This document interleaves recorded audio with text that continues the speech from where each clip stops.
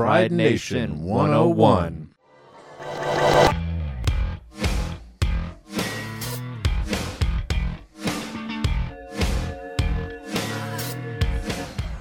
You have just stumbled onto Pride Nation 101, queer music, stories, opinions, and lives from Mendocino County and beyond. I'm Roland Corey Medina. And I'm Chad Swimmer. Welcome. We're going to have a great night tonight, and for you people in Florida, we're going to have a gay night. Gay.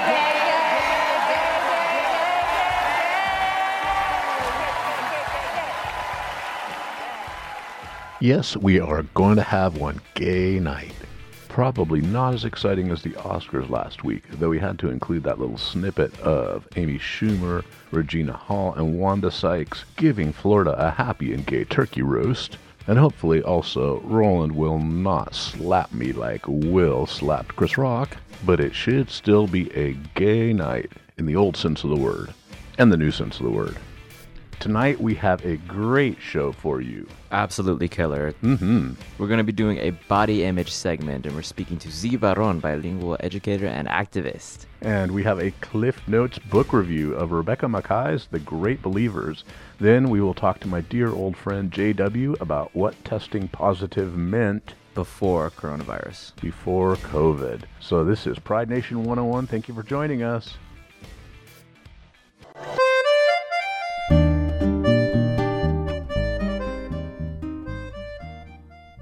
In today's news, new pictures have emerged of Trump and Putin canoodling in Moscow in 1987.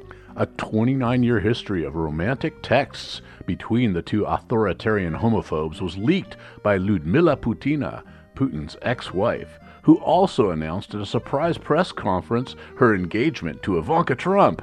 This sizzling but unlikely lesbian romance was kindled after a rendezvous at Chamonix in the French Alps. April Fools! But unfortunately, we're going to have to address a bunch of bad news and maybe make good of it by giving you some option for doing something about it. We all know that there's a ridiculous number of anti-gay laws, anti-trans laws going through state legislators right now. We have one figure that says that over 100 bills attacking transgender people have been introduced in state legislators since 2020. Over 250 bills just attacking gay rights in general have been introduced since 2020. This is on top of what before there were 9 states. And you can guess which states, but I'll tell you anyway. South Dakota, Utah, Arizona, Missouri, Oklahoma, Texas, Louisiana, Mississippi, Alabama, and South Carolina. 9 states that as far back as 2014 had laws that weren't much different than Russia's anti-gay laws. And we know about Russia's freedom for gay people. We got a clip lineup. First up is Idaho, which would make it a felony for doctors to provide gender-affirming care, which could include medication, surgery, consults, and therapy for transgender kids. Up next is Texas. Greg Abbott wrote a letter saying that gender-affirming treatment constitutes child abuse. Can you believe that? Don't mess with Texas. Do not. They'll shoot you. Then we got Florida, which prevents LGBTQ plus education for being taught in schools. How dangerous is all of this? It's really hard on people's mental health, we know. But we are offering you only one action item. Next month, hopefully, we'll have more. But something that you can do and that will hopefully improve your mental health about this whole situation is to send a postcard to the Governor Ron DeSantis saying gay in rainbow colors. And say it out loud. I'm gay and I'm proud. That is Governor Ron DeSantis, State of Florida, the capital, 400 South Monroe Street, Tallahassee, Florida. TALLAHASSEEFL 32399-0001. Say it out loud. Call me black magic woman, got me so blind I can't see. If I'm a black magic woman or the train to make a devil out of me. Today we set out to do a segment about body image, and of course it turned out to be about so much more. So we're going to be hearing from Z Baron, bilingual educator and activist, self-proclaimed fat, queer, non-binary, Chicana, femme, and mother. My name is Z. I am a queer Chicana, fat-bodied human living in Oakland, California with my wife and now my daughter and 2 dogs. So thank you so much for agreeing to meet with us. Thank you for having me. And what do you do for a living? I'm a teacher. I currently am teaching what they call transitional age. So students who have dropped out of high school who are considered adults legally, but are under 24. So it's technically at the adult school, but I'm still dealing with a lot of teens and youth. Have you ever struggled to make yourself and your body, your presentation look the way you wanted? That is a lifelong challenge. Of course. In a Mexican household, your body and how your body looks is much more important. Yeah, my dad is an orphan. He didn't fully grow up with like the machismo, you know what I mean? Like he's very gentle and he has moved into everything. Like, I mean, case in point, like I came out to my dad before to my mom and my dad was like, okay, ¿qué quieres? You know, like, like okay, like, con que estés feliz. Like, it was not like, did not bat an eye. The man was just like, whatever, like, you're still my daughter. Toxic masculinity wasn't as much present in my upbringing. Yeah, my dad, I remember him being kind of like a quote unquote gentle giant when I was little, which really just translated into a lot of stoicism as I got older. He called me hijo really early, talked to me about my transition, was very, maybe not was very accepting is the term to say, but he was definitely more on it than my mother. Thinking about it. You know, like I have said this before and I stand by this statement. Women are the upholders of patriarchy, all of the isms, white supremacy, racism, you know, usually squared on cis women's shoulders because they are the ones who have been raising children. The way that children are traumatized and I think raised and abused in many households often stems from a mother wound, whether a mom is super involved or not involved, and the messages that they hand down to their children, because oftentimes the mothers are the ones who are expected to spend most time with the children. And so a lot of what we are hearing comes from our moms. And you have like generations of wounded people walking around because their moms are wounded, their grandmothers are wounded. Like it's a generational trauma, but I feel that. Yeah, I know 100% where you're coming from. It's crazy thinking about it. Like I have this very long lineage of women being so, wounded because their mothers were wounded, their grandmothers were wounded. It's tough to break that cycle. Really tough. It's very humbling when you become a parent. If you become a parent, it's very humbling to dissect the triggers that you have.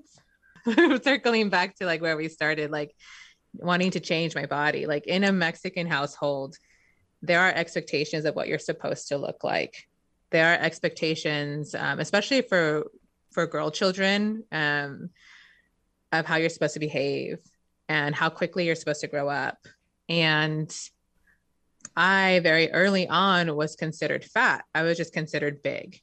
La gorda, la gorda, la gorda. And in hindsight, like looking at pictures of myself as a child, I'm like, ¿de dónde? Like I was such a like scrawny child.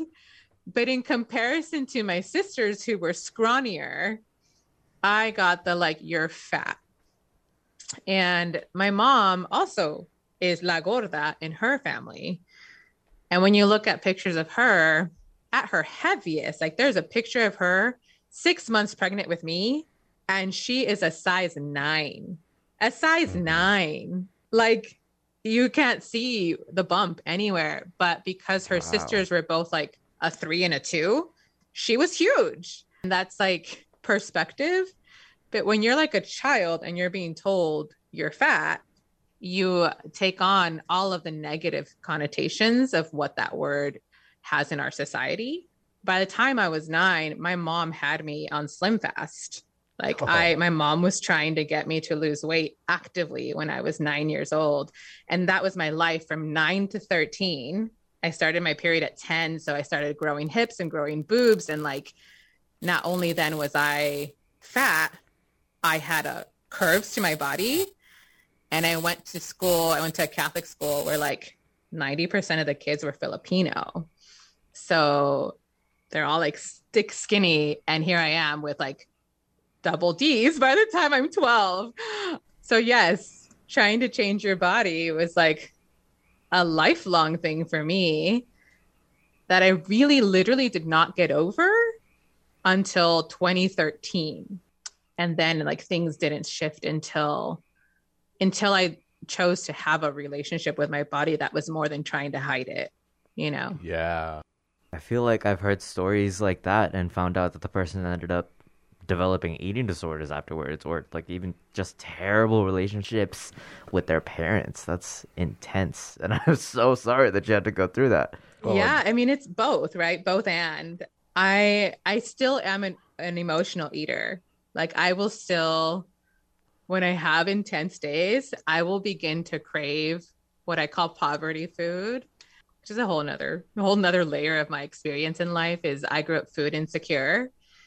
We grew up very poor in Inglewood, so like one of the poorest towns in the country. We grew up like eating like pizza because it was the cheapest thing we could get. And when I have like really intense emotional days, even now, I'll be like, I want pizza or I want a Twinkie. But like, if I eat it, I feel gross. But like when I have emotional days, I still cannot fully process that feeling. It's what therapy's for now. But it's a thing. Yeah. You know, as somebody who I myself have had eating disorders, I spent 10 years struggling with bulimia. And just listening to you, it came together in my head what a messed up triangle this is of, you know, emotional eating and dealing with the fact that we're supposed to feel good about the eating and the food that comes from our parents and the love that comes with the food. And yet then we end up having an eating disorder, and it is a real tough struggle. Absolutely. Absolutely. Have you ever used your body or your presentation as an act of rebellion? For example, when I was still in the closet, I would take my dad's belt that he would wear around his stomach when he was lifting really heavy things at work. You know, like weightlifters tie that leather belt around themselves. I used it to bind my chest, and I remember thinking, yeah, this is going to piss my mom off. This is awesome. Or even shaving my head without her knowing and wearing like a ball cap for the first couple days, having her rip it off and like being annoyed that my head was now bald, not actually, buzzed. Those moments were really fun for me, even though they were very frustrating for everybody. Those were great for me. You know, like my parents are very, in terms of Mexicans, like from the homeland, they're very forward and liberal. But in terms of like where I live and like my morals and my life decisions, they're very conservative. And so I have been straddling two worlds in many parts of my life from a very young age, and trying to rebel. I would definitely rebel in very tiny ways. And my mom is like half indigenous is the other part of it. She grew up on a reservation in Mexico until she was 11. And then she came to the US when she was 16. So like for them, you're not supposed to cut your hair till you're 15. Hasta que eres señorita, right? So we all had really long hair growing up. And my hair is really thick and I have a lot of it. And I would just get so frustrated and like, Ma, when can I cut my hair? Ma, you know, and she would just be like, no. And I was like 11 and I was just over it. And I literally took the scissors and like cut my hair. And I have like the worst yearbook picture of like mushroom hair because my hair is thick and curly. And I'm so proud of myself because once it's cut, what are you going to do, Mom? You can't glue it back on. It gave her a mini heart attack. And I will never forget how mad she was, like, ¿Qué hiciste? And then she was like, your dad's going to get mad. And my dad was like, oh, okay. As I got older and as I got more self-assured and really kind of found my own identity separate from my family, I began to rebel against conservatism by having tattoos. And I have really large pieces like on my back, on my ankle, like all over my foot. I just would think it was so funny that I could go visit for a whole week and they would not notice it at all. And then the last day I would be there, I'd be like, take off my shirt and have like this like naked back. And my mom would be like, ¿qué hiciste? You know, like you've ruined your body. And I'll be like, oh yeah, I've had it for like a year and a half now, mom. Like, you know, she just, and yes, it was kind of satisfying to be like, he. I did something that I wanted to do for myself that was not informed by your biases. And her like reasons for me not getting tattoos is like, well, they're expensive and like they'll change your body forever. And like, That's the point. but then also, you know, she really wanted me to have a child. And I'm like, she got so mad at me one time when she was really pushing for me to have a child. I was like 26 and I was like, Mom, son caros y me van a cambiar el cuerpo, you know, which are the same two things that she told me for not getting a tattoo. Like they'll change my body and they're very expensive. And she was just like, hija de te, you know, she just gets so mad. And I'm her queer child. I'm the child she doesn't know what to do with. There are 6 of us. And she's always like, no sé qué hacer contigo. Te pega fuerte, más profundo es el beat, sí. Sigo bailando y escribiendo mis letras. Sigo cantando con las puertas abiertas. Atravesando por todas estas tierras. Y no hay que viajar tanto para encontrar la respuesta. No te preocupes si no te aprueban. Bomba Estéreo with Soy Yo, I Am Myself. This is me. And that was recommended by our guest, Z Barron, bilingual educator and activist. Thank you for tuning in to Pride Nation 101, queer music, voices, perspectives, and lives from Mendocino County and beyond. For those of you who don't speak Spanish, the 2 phrases that you're hearing a lot of are ¿Qué hiciste? What have you done? And ¿Qué voy a hacer contigo? What am I going to do with you? Did your mom ask you these things? In any case, let's go back to Z. I started trying to have a child 5 years ago. And Liliana's my 5th pregnancy, but she's my only live birth. So Wow. I had 4 miscarriages along the way. My mom had a really hard time with the last miscarriage I had because I was in the hospital for it. It didn't come out on its own. I'd have 2 procedures. Like it was a lot. It was very scary. When I got pregnant with Liliana, I didn't say anything to anybody. Like nobody knew. And when I got the positive, I told Kate, I was like, if I'm still pregnant by Mother's Day, I will tell my mom. I'll believe that it's staying and I will tell my mom. May 10th, I drove down. I was like 25 weeks pregnant. And I was like, I'm having a baby, you know, and they were like ecstatic. Do you think that being in a queer relationship has been positive for your body image? You know, what's really interesting is being with someone who is female bodied, you know, because my wife, although I call her wife, pronouns are she, they, maybe like 90-10. They identify as a woman. But they did grow up. They were raised as a woman. They were raised as a girl. So they have a lot of body issues based on that upbringing and on that programming. We met at the point in my life where I was like, this is my body. I'm going to use it. I'm going to really live in it. And I started weightlifting. And so I was powerlifting, doing back squats and doing deadlifts. And so like my deadlifting personal record, 320 pounds. Thank you very much. My back squat was 370. So like I was really in it. Like I was going to the gym every day. And I never, with all of that working out, I never got tiny. Like my frame is just not designed to be tiny. The smallest I got at the peak of my working out 7 days a week, sometimes twice a week, smallest I got was a size 16. You know, and that's okay. I was at my healthiest. I was like running the lake. Like I was so happy and felt so good in my body for the first time in my life because of how good it felt to like lift heavy. And that's when I met Kate. And Kate was also at their best, you know, in their body. They were running marathons and their chronic illness was not as present. when we first met, like neither one of us really were having these like body dysmorphic issues. And now we've been together for 9 years. And so like the way that things have shifted as our bodies have shifted, you know, I had a major injury in 2016 where I couldn't walk for 3 months. Oh. And so like I couldn't work out. I couldn't lift anything.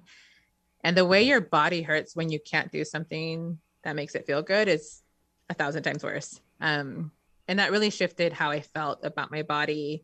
And I was again struggling with like, you know, again, eating disorders and like images of what I should be looking like, or having this memory of like, at this one point I felt really good and I no longer feel that way.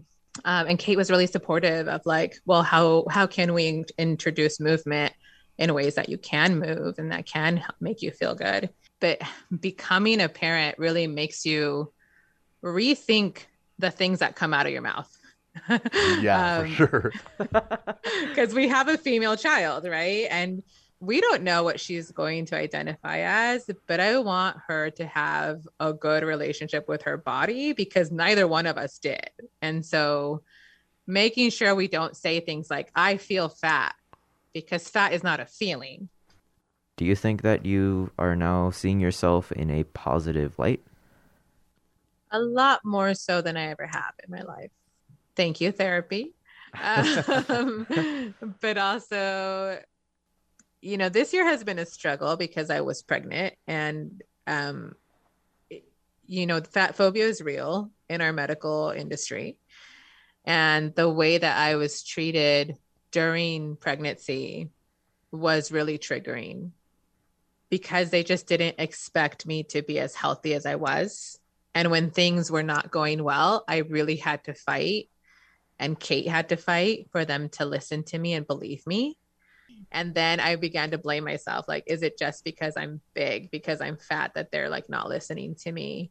And it took me time to like process that and be like, no, this is just the way the medical system is designed. It's designed to kill people that are deemed undesirable in our society, whether that means that they're disabled or they're fat or they're Black, you know, like our medical industrial complex is designed to kill specific types of people, gay men, etc. And so I was just coded as one of those populations that is not as important. But it was very triggering, and I did have feelings about how large I got when I was pregnant, which was hard because I thought I was over that. And I had to like remind myself, like, you have a whole ass other person inside of you. You have created a whole other organ out of nothing, on top of the organs of your child, you know, and it required a lot of reparenting of myself of like, okay, estás bien, you know, like this is not your problem. It's the world's issue. And more specifically, it's the US's issue of how they treat bodies like mine in this country. You mentioned that you found a Hispanic woman doctor who really helped you a lot and you really bonded with her. Can you talk about that? I had a lot of chronic pain after having her. There were complications with her birth.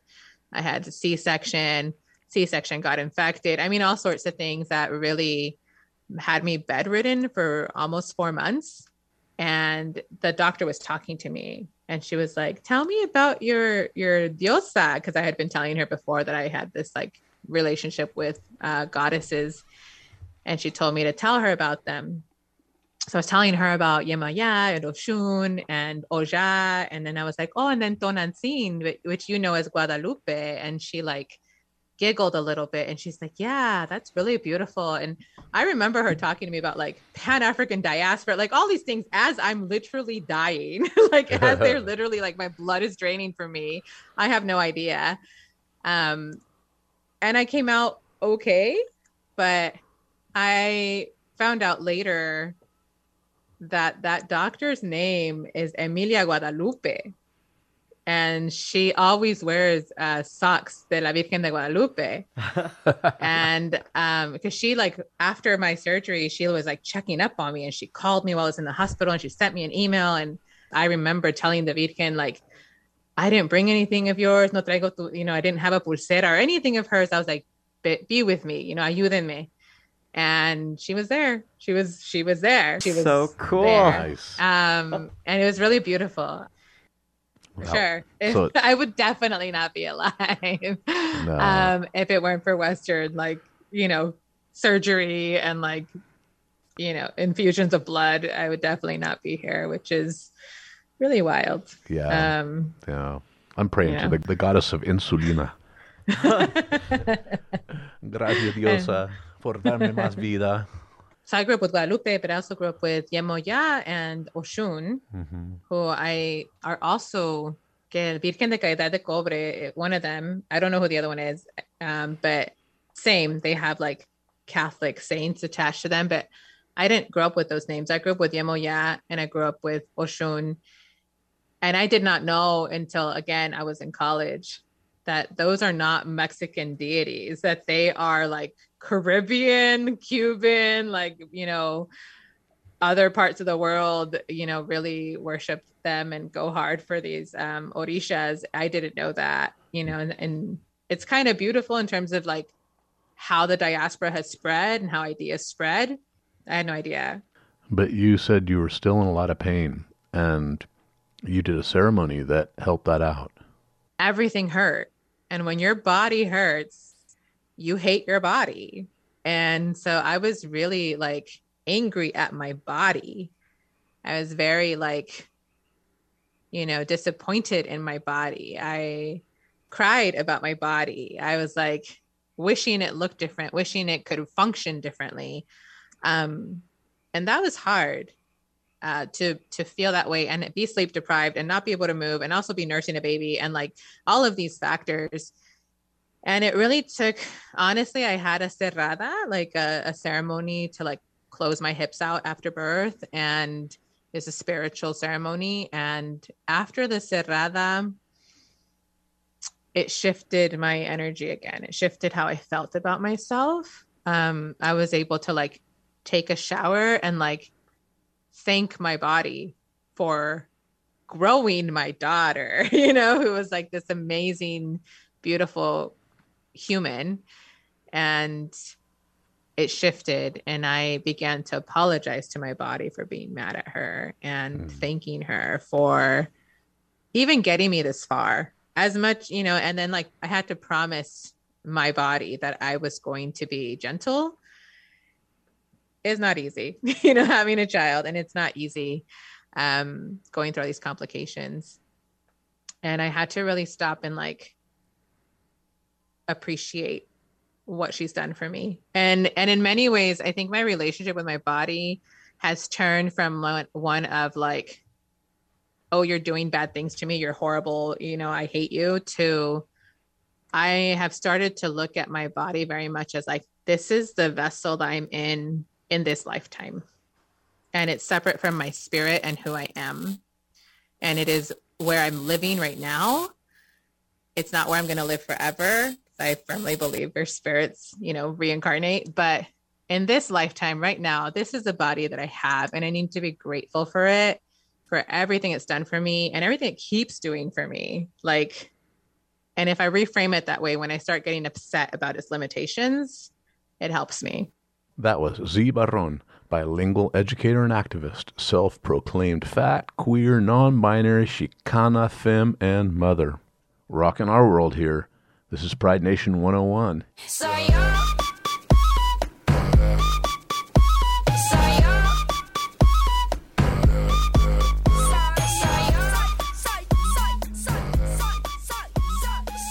That was Bomba Estéreo from Colombia, Soy Yo. You have got to check out this video. It's great.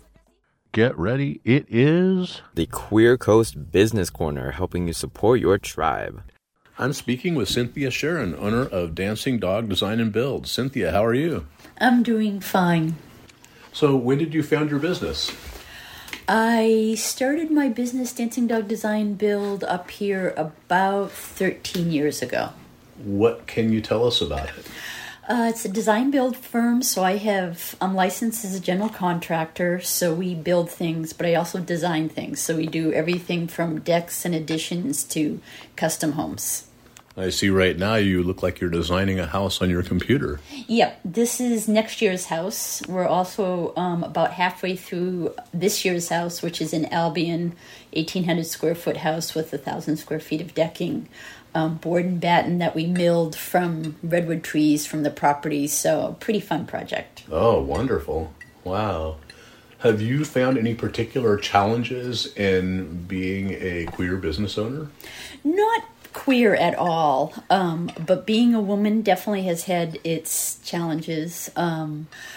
I lived in the Bay Area for a number of years and worked for a company where the boss was a straight white guy, didn't care if you were green, camouflage, brown, black, whatever. He just hired good people.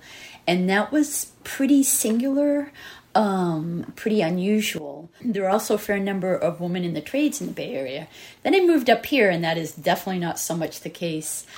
But overall, it's been fine. There are going to be people who don't hire you because you're a woman, just like there are going to be people who won't hire you because you're black or Latino or whatever. And I just don't worry about it. There are other people, like some women have been delighted to have a woman contractor because their assumption is they'll be heard more. I've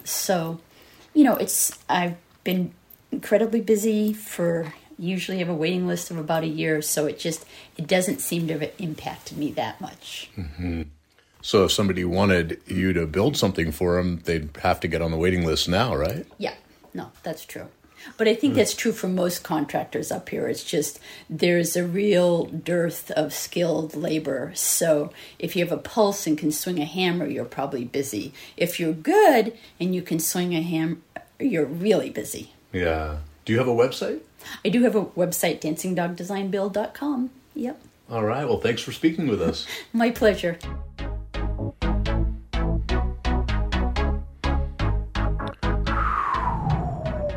I want to give a plug to this very time slot all through the month. This coming Friday night at 7 and every second and fourth Friday, tune in to Pride Radio Mendocino with Corporal Sen and Terry, an hour of music and news from Mendocino County's LGBTQIA community. Pride Radio Mendocino. Put on your dancing shoes and invite your friends over.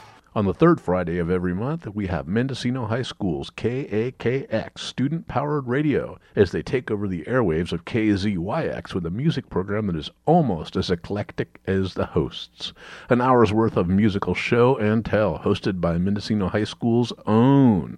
The occasional fifth Friday, we have Wild Women, an intersectional feminist broadcast focused on contemporary and historical issues that specifically impact the lives of women, with Alicia Bales and Lux Karpov. Their next show will be April 29th. And that brings us back to First Fridays at 7 p.m. Pride Nation 101, queer voices, music, opinions, and lives from Mendocino County and beyond. Fridays at 7 p.m. on KZYX are not to be missed. Beware, ain't no tea, ain't no shade, but at the same time, bitches better get out the way. I'm a fam queen. So, Chad, you've told me before that you're not a very avid reader, but you've had your face stuck in this book for a while. You want to tell me a little bit about it? Yeah, well, actually, I was a very avid reader when I was younger, but music kind of took its place and other things made it hard to find time to read. But I actually just finished this book called The Great Believers by Rebecca Mackay, and this is one of the best books I've read in many years. It takes place in 1985-86 Chicago as HIV/AIDS is ravaging the city's gay community, and then 30 years later in Paris, and it goes back and forth. And it really, really brought up a lot of heavy-duty emotions for me, because I was first confronting my sexuality as the AIDS epidemic was really coming into being. And at first it was called the gay cancer and the gay flu and gay-related immunodeficiency syndrome. And then finally it became AIDS. Our president wouldn't even say the word. I was terrified to even think about being out. And I knew I was bi, and at that time the common wisdom was that bisexual men were the vessel for this horrible plague to go from queers to straight people. And my first test was in 1987 or 8, but it's crazy because you had to wait 2 weeks for your results. And those were a really, really difficult 2 weeks. And I've had numerous HIV tests since then. And It has gotten progressively less scary for people like me in a country like this because now it's basically controllable. And if you have access to modern medicine, you can manage and live with this disease. But this is still a pandemic that's ravaging the world. For perspective, in 2020, about 37 million people worldwide were living with HIV. And in that year, 680,000 deaths occurred from HIV, most of these in Eastern and Southern Africa. Between the time that AIDS was first identified in the early 1980s and 2020, HIV has caused an estimated 36 million deaths worldwide. It is a pandemic, and it continues. Oh my gosh, that is so intense and incomprehensible almost. I'm speechless. But I just have one question for you before we get to your interview with JW. Yeah. Would you say that this book changed you as a person and as a man after reading it for the first time? I don't know if it changed me. It just really, it reminded me of a lot of stress and a lot of emotion that I had in earlier times of my life. And, you know, I drive through Fort Bragg, and there's one corner and one house, and I have been driving by that corner for a long time. And I remember, you know, Danny Ross passing away in that house, dying of AIDS, one of the great people in this community who contracted HIV in the 80s and died of it before it was a controllable disease. God bless you, Danny Ross. You are not forgotten. But many of us are survivors, and we walked away, and we carry you in our hearts. We are going to go now to an interview with my dear friend, JW. Thanks for being with us on Pride Nation tonight. How are you doing? I'm well. Thank you for having me, Chad. Ah, you're so welcome. Thank you. Can you tell us a little bit about your childhood? Where are you from? I am from Chicago, born and raised Chicago, Illinois, west side of the city, but I kind of grew up in a suburb called Oak Park, a pretty well-known city. It actually is the home of Ernest Hemingway, Ray Kroc of McDonald's, Frank Lloyd Wright, famous architect. Yeah, Bob Newhart. Yeah. So that's pretty much where I really grew up because we moved there when I was in the 6th grade. And so all of my friends today, old friends of mine that I've known for years, are from there as well. Was not perfect, that's for sure. Yeah. Yeah. And when did you first realize you were gay? You know, that to me is always a tricky question because I think to me there's realizing that you're different and then realizing that there's a name for what the difference is. So I realized that I was kind of maybe different or was feeling a certain way, I guess, when I was 3 or 4. I remember as a kid, I hated shoestrings tied. So I would always put my shoestrings inside of my shoe, like the end of the string inside of my shoe, because it reminded me of like the shoes that the girls would wear more that didn't have strings, and I just thought that was cool. Yeah. It wasn't until about 8 or 9, you know, when you start to hear people talk and express things, and then you go, well, I can identify with that, all right, kind of feel that way, and then you realize that, you know, oh, I'm that. Perhaps, because when you're young, you don't really know, but you can surely identify. You can surely identify with the things around you. You're coming into yourself around that age, and you start to come to some realizations. And so that was one of them for me. That was something about me that others are saying that isn't right, but I surely feel that way. You know? Yeah. I think I first learned the term gay probably about 9 or 10, and first thought about it like gay or bi for myself at 11. I don't think they used the term gay or bi in our community. When I was a kid, you were a sissy, a fag, or a he, she. You know, those are the terms that was used, not so much gay. Yeah. And that came around at about high school, I think. Maybe junior high. Yeah. I heard the word faggot, unfortunately, a lot when I was very young. That was big in elementary school even. What a horrible thing. So did you come out to your parents? Well, this is the thing. I I didn't have to come out to anybody. That's my whole take on the coming out. I didn't have to come out. I was always an effeminate boy. Always. I always played with girls and boys. Always. I always combed my grandmother's hair and painted her fingernails. Always. Mm-hmm. I did things like at 8th grade graduation, wanted to have my hair straightened and curled like Superfly or, you know, that kind of thing. And my uncle and my dad just cringed, but that was what I wanted to do. So my grandmother, being the loving woman she was, because that's who I was raised by, did what I wanted. So, and even kids in school didn't make a big to do about how I was acting. I mean, maybe they did. I don't know. Maybe they did when I think about it. Maybe they had some things to say. But there was a period where I was trying to be more of a boy. You know, I remember when I did move to the suburbs and try to do the athletic things, but there was always an effeminate side to me, even just the way I dressed. So I don't think I needed to come out to people. I think realistically, people were just waiting the day to come that I would just be what they probably assumed I was going to be. So when I did finally come out to my family, and I was probably 25 years old, it was just literally a technicality. Yeah. It really was. It was just to make them clear that they were right. And that was the response given to me by my family, was that, oh, well, we always knew. We just hoped that maybe he would grow out of it because the world is such a hard place, you know, for Black men, and he's gay. So we just wanted him to live an easier life. At a prom date, but me and my very best friend, Michael Neighbors, and I, you know, fabulous clothes, took a photo together. We were the only two guys to take a photo together. And we took the photo just as friends. But of course, the perception for others may have been, oh, they must be gay, you know, because this was 1982. I'm going to jump ahead a little bit. And Yeah. my situation, I was not obviously bi.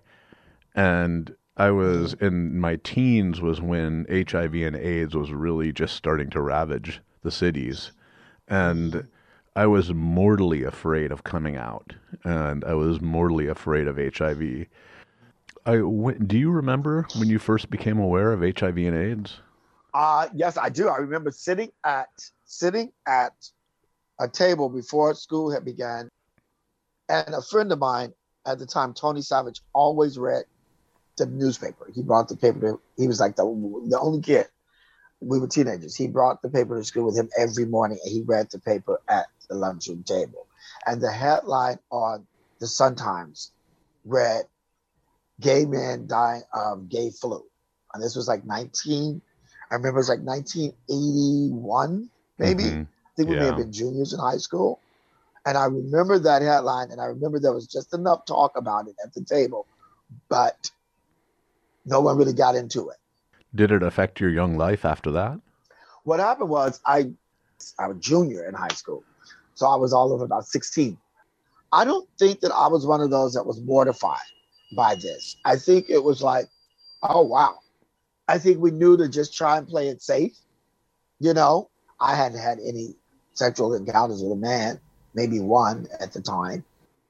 But yeah, I mean, I think that for anybody that was identifying at that time and was going to live the lifestyle and come out, it was one of those things where you basically knew, you know, you had to be careful, but it wasn't like, oh my God, I can't come out. Oh my God, I have to go in a closet, or oh my God, you know, people, it was like, no, I'm getting ready for college, you know, and I'm still going to meet guys and whatever. I don't think it started to have an effect until friends started to get sick. Friends of mine, close friends of mine got sick early on, diagnosed with AIDS when there was nothing, no cure, nothing. AZT, which we know started, you know, it killed people more than it saved people. And so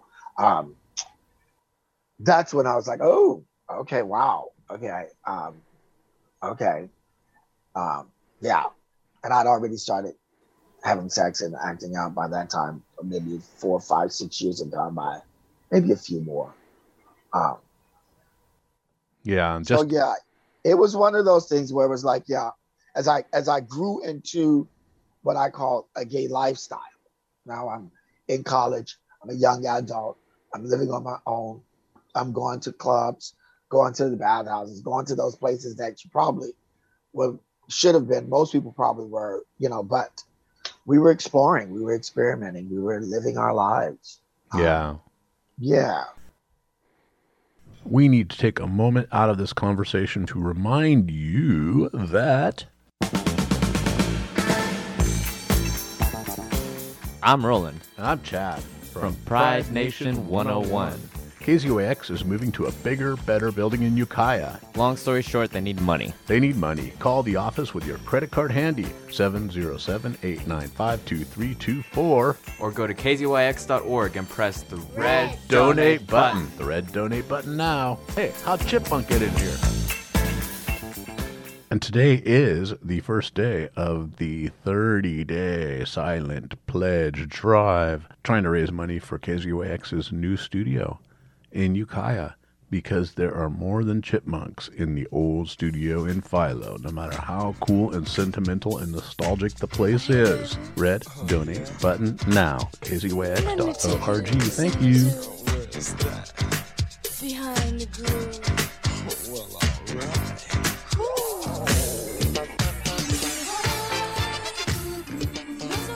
Let's get back to our interview with JW. I think there was one time in particular when I think it hit me and two of my very best friends, one of them, Michael Neighbors, and the other was Curtis. And we were coming from a club and Michael was dropping us off. And I remember we walked into this restaurant late night. It was probably about 2 a.m. We were maybe 18 or 19. And this guy was in there and he was like a gangbanger type guy. And he looked at us and he made it clear. And his words were, "Don't be bringing that age up in here." And we looked at each other and that was the reality check for us. We were like, oh my. Okay. Yeah. But we grew up in Chicago. Mm-hmm. I mean, so we went out and about in a city that, can be a rough city. We had to fight boys coming out. Did any of your close friends pass away? Oh, yeah. Stephen passed first, then Melvin, then Fitzgerald, then Ronnie Butler. Yeah, and then I moved. I left Chicago. I moved to California. And then after that, I'd known of quite a few people that, not necessarily close friends, but acquaintances, people I knew out at the club, people I just, knew through other people, just were dying. Mm-hmm. And then in San Francisco, we lost a dear friend, Frederick Floyd. And quite a few people. Yeah. And when you and I met, you were living in San Francisco. Yes. And I was working for Mendocino County Public Health, but San Francisco was really kind of shell-shocked. Right. When I got there, the city was starting to have a little bit, I won't call it a rebirth, but enough time had gone by where, especially San Francisco and New York, they had lobbied and they had fought and they had marched and they were starting to get a different result. The medications were different. People were starting to live with, we then knew it as HIV more than AIDS, because first it was just AIDS. It was just AIDS, you were dying. Then it was more, where people are living now and numbers are changing and T cells are going up and viral loads are going down and, they're managing, so, we saw a different thing in the 90s. Even though we still were losing a lot of people, we saw it change in the 90s a bit. And then in 2000, you had the cocktail that came out, and people start to really be able to manage. And if you were, positive, you could get on a, medication that would keep you from getting AIDS if you caught it soon enough, So it was changing. Yeah. For a lot of us, it was changing for a lot of us. So you didn't have to, have AIDS necessarily. You could become positive and get on a regimen that would prevent you, and then you learn what you needed to do. Yeah, yeah. And in those days, it was really interesting that, well, horrible that AIDS was a diagnosis and HIV was the infection. The infection, And exactly. Exactly. The actual diagnosis of AIDS was very politicized because you had to get that diagnosis to get certain insurance benefits. Sure. And there were people who would die with HIV with never even receiving an AIDS diagnosis. Right. Exactly. Yeah. Exactly. You're right. You're right. So JW, you are HIV positive. Mm-hmm. When did you find out? 2003. 2003. Yeah, there were a number of things that started to happen to me physically. And I was like, I just don't feel right. Something's wrong. And I started to kind of wonder. Yeah. So 2003, there I was in a hospital. Like, wow, what happened? How did this happen? Yeah. I told her, I said, I'm not dying. She's like, no. She says, you'll live a long, healthy life, but you need to see a doctor so that you can talk about what you need to do to live that life. And I was like, great. So I have a new way of living. Mm-hmm. She was like, what an attitude. And I was like, what are you going to do? You know, because I've known about this too long now to get into a place where I was like, oh my God, how could this be happening to me? What did I? It's like, no, I was sober for a number of years. You know, I was able to, at that time, you know, deal with what was given to me. Now, I will tell you that I never got tested until the week before that. Never. Knowing that I had friends that died, the disease had been around for what? 2022 decades and some change. I'd been out most of that, actively out, gay male, you know, sexual, and never did. And I'll tell you, my friend told me to not get tested if I didn't think I could deal with that because I was more concerned at that time about staying sober. Mm-hmm. And I didn't know if I'd gotten any kind of information that would have taken me in another direction. And he said, just take care of yourself and try to do things that you know would be safe. And I said, that's what I'll do. I mean, maybe in the very beginning, when I came home from that hospital, I may have had a couple of nights where it was kind of sad, but not sad, the situation sad, how it would land on people when I tell them that I'd have to tell people who were so near and dear to me, you being one of them, like how, you know, I remember going through each person, and there was only a few people that I felt needed to know because no one can cure this. And so not everyone even needs to know necessarily. But yeah, there were like a list of what, I think there was 8 of you all. I think about like, yeah, you know, and I was like, yeah, I need to tell them. But after I did that, I was so like, okay, relieved. I'm like, I mean, the responses that I received from everyone, and especially you, was so just warm and loving and caring. I was just like, okay, I chose the right people. I've always looked at you as a very spiritual and emotionally resilient and inspiring person. Do you feel like your resilience, your emotional health, is a lot of it attributable to being in recovery? Most of it, yeah. I mean, even before getting into, it's funny, even before getting into recovery though, there was something. I mean, there was just something that was in me to know that the world was my oyster and there was great possibilities.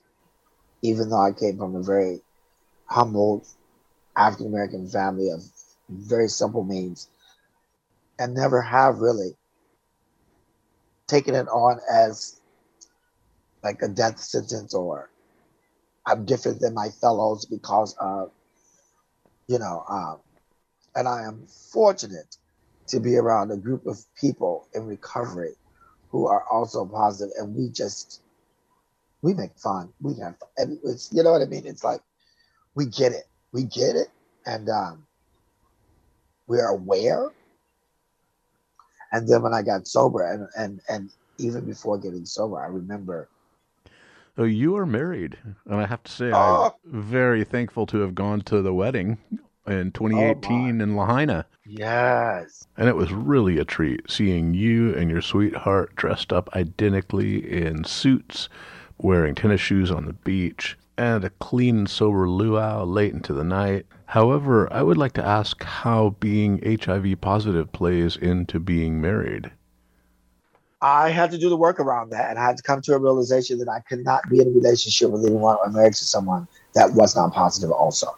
Because to me, for me, because I'm crazy, I could not imagine trying to balance, and I know some that have had it didn't work, being in a relationship with someone that isn't, because there's always that thing. Now, I think people have evolved. The medications have evolved.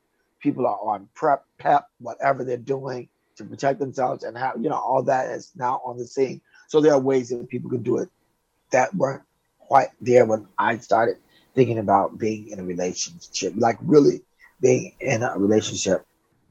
We are so unfortunately out of time. JW, thank you so much for sharing your story with us. Thank you so much. But yeah, that's all I have. What a great time this has been. Definitely. Mr. Chad. Mr. JW. You don't have to edit anything, see, because it's all done. We want to thank you for spending the last hour with us on Pride Nation 101. You can check us out at disquietmedia.blue. Email us at pridenation101radio@gmail.com. You can stream this from the archives of kzyx.org.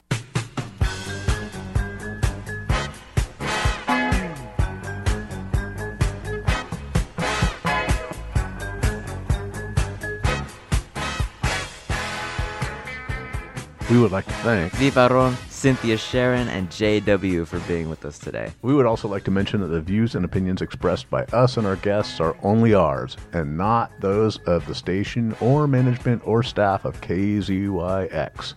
Pride Nation 101. This has been a production of Mendocino County Public Broadcasting. KZYX, Philo 90.7 FM, KZYZ, Willits and Ukiah 91.5 FM, and Fort Bragg at 88.1 FM. You can find more content like this on our website at kzyx.org, and consider donating by clicking the red donate button in the upper right corner. Thank you for listening.